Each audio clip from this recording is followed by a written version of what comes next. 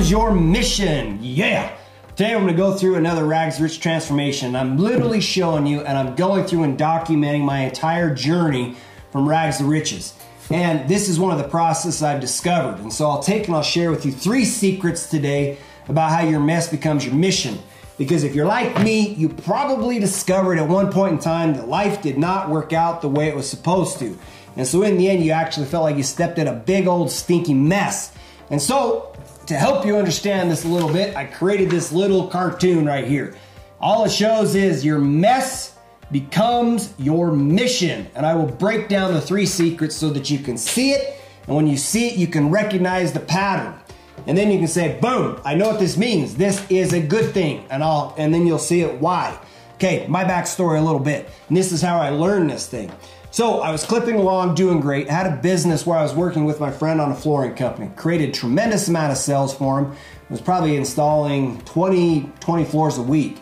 We were clipping along, doing installations, making money. Everything was great. At the same time that happened, the quality, we stopped delivering as good a quality as we should, and customers were getting a little frustrated. Then there was a big fire up here where I lived. I got evacuated, and during the evacuation, the customers went away. My house looked like it was gonna burn down, and we hit a big old stinky mess. In fact, my wife slipped off into some crazy depression. And it was really, really hard. And so from that was it happened in 2018 is when that happened.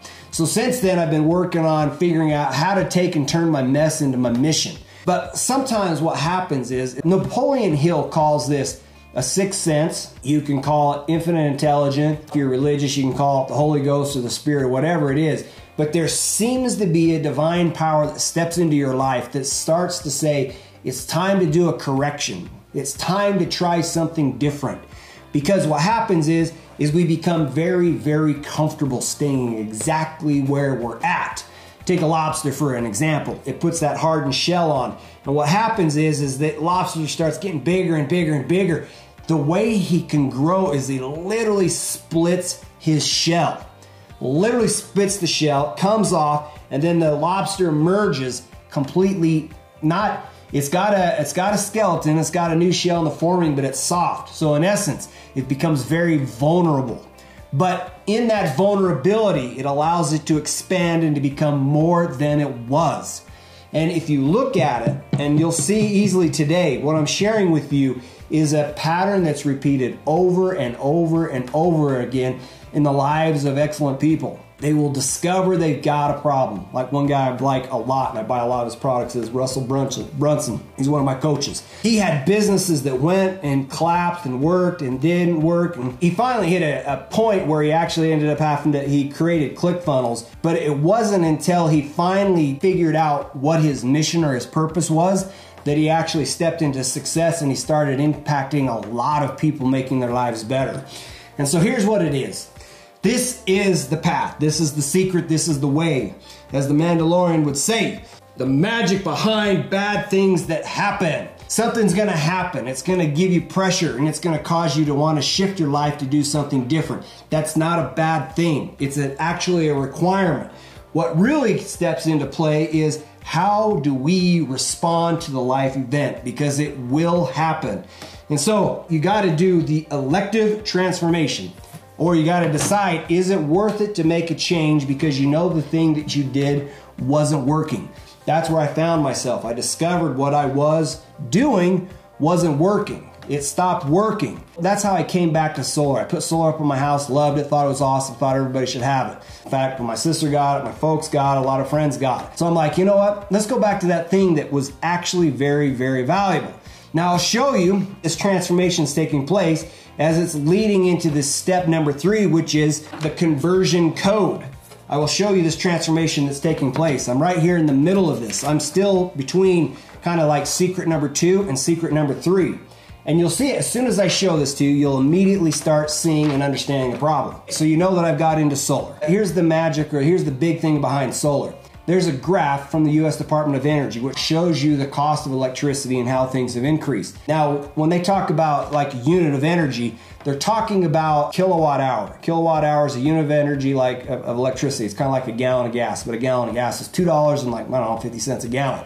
Electricity, Back in the 1970s, it was 2 cents a kilowatt hour. Till today, it's up over 12 cents a kilowatt hour. Or in other words, electricity in the United States has gone up 600%. But here's where it gets even more interesting, because the utility grid is aging at a significant clip. Almost all of the electricity, the utility grids in the United States are 30 years or older.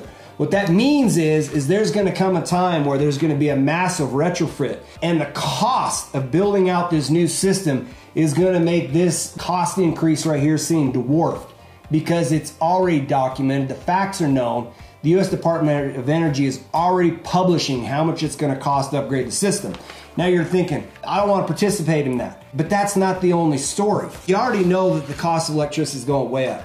But here is where it becomes even more significant. And I'm sharing this with you so that you can see my mission and you can see a method. Like, sometimes it's hard to see the future. You can't see every step in advance. So you're leaning forward and you're discovering your path along the way as you make this transformation. This graph right here, it documents how many natural disasters have been taking place in the world. So if you come back here to the 1960s, they were documenting about 50 occurrences, natural disasters in the world. So not significant, 50-ish somewhere in here. Well, if you look, as time has gone on, the amount of events is accelerating till today, where we're actually over 400 natural disasters a year.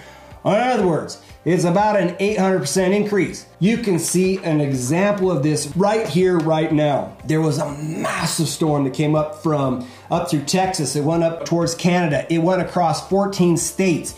14 states had all their power knocked out. And so what actually ended up happening is you actually have rolling power outages. Or in other words, this group of people got power for 60 minutes, then they turned it off. This people got it for 60 minutes, and they turned it off because there's a massive shortage of power.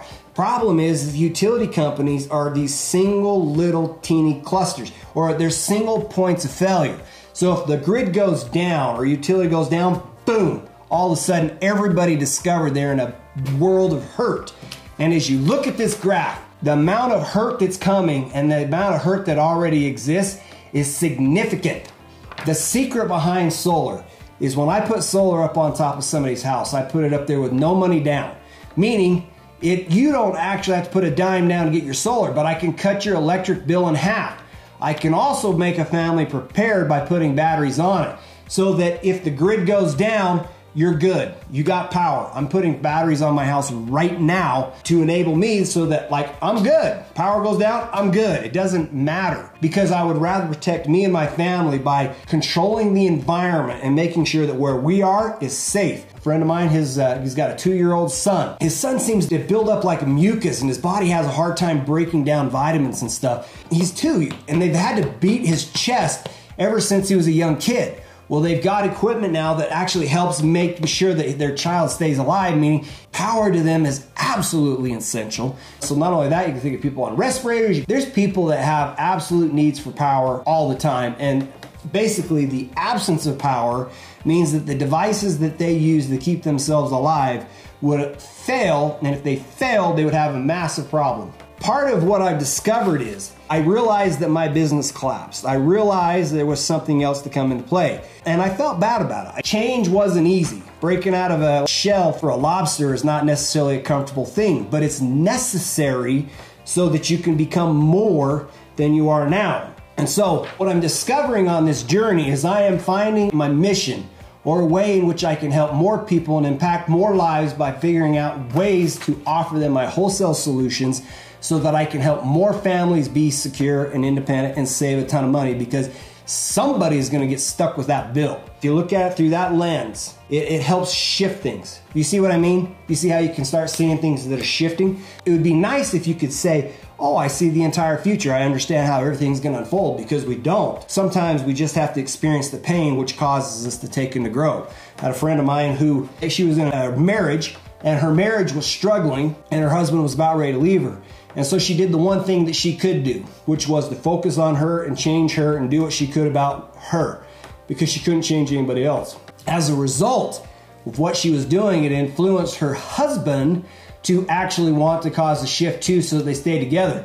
They are now showing and teaching people in marriage how to take and to operate and to get together with only one person being willing to raise their hand and make a change to be able to save the marriage.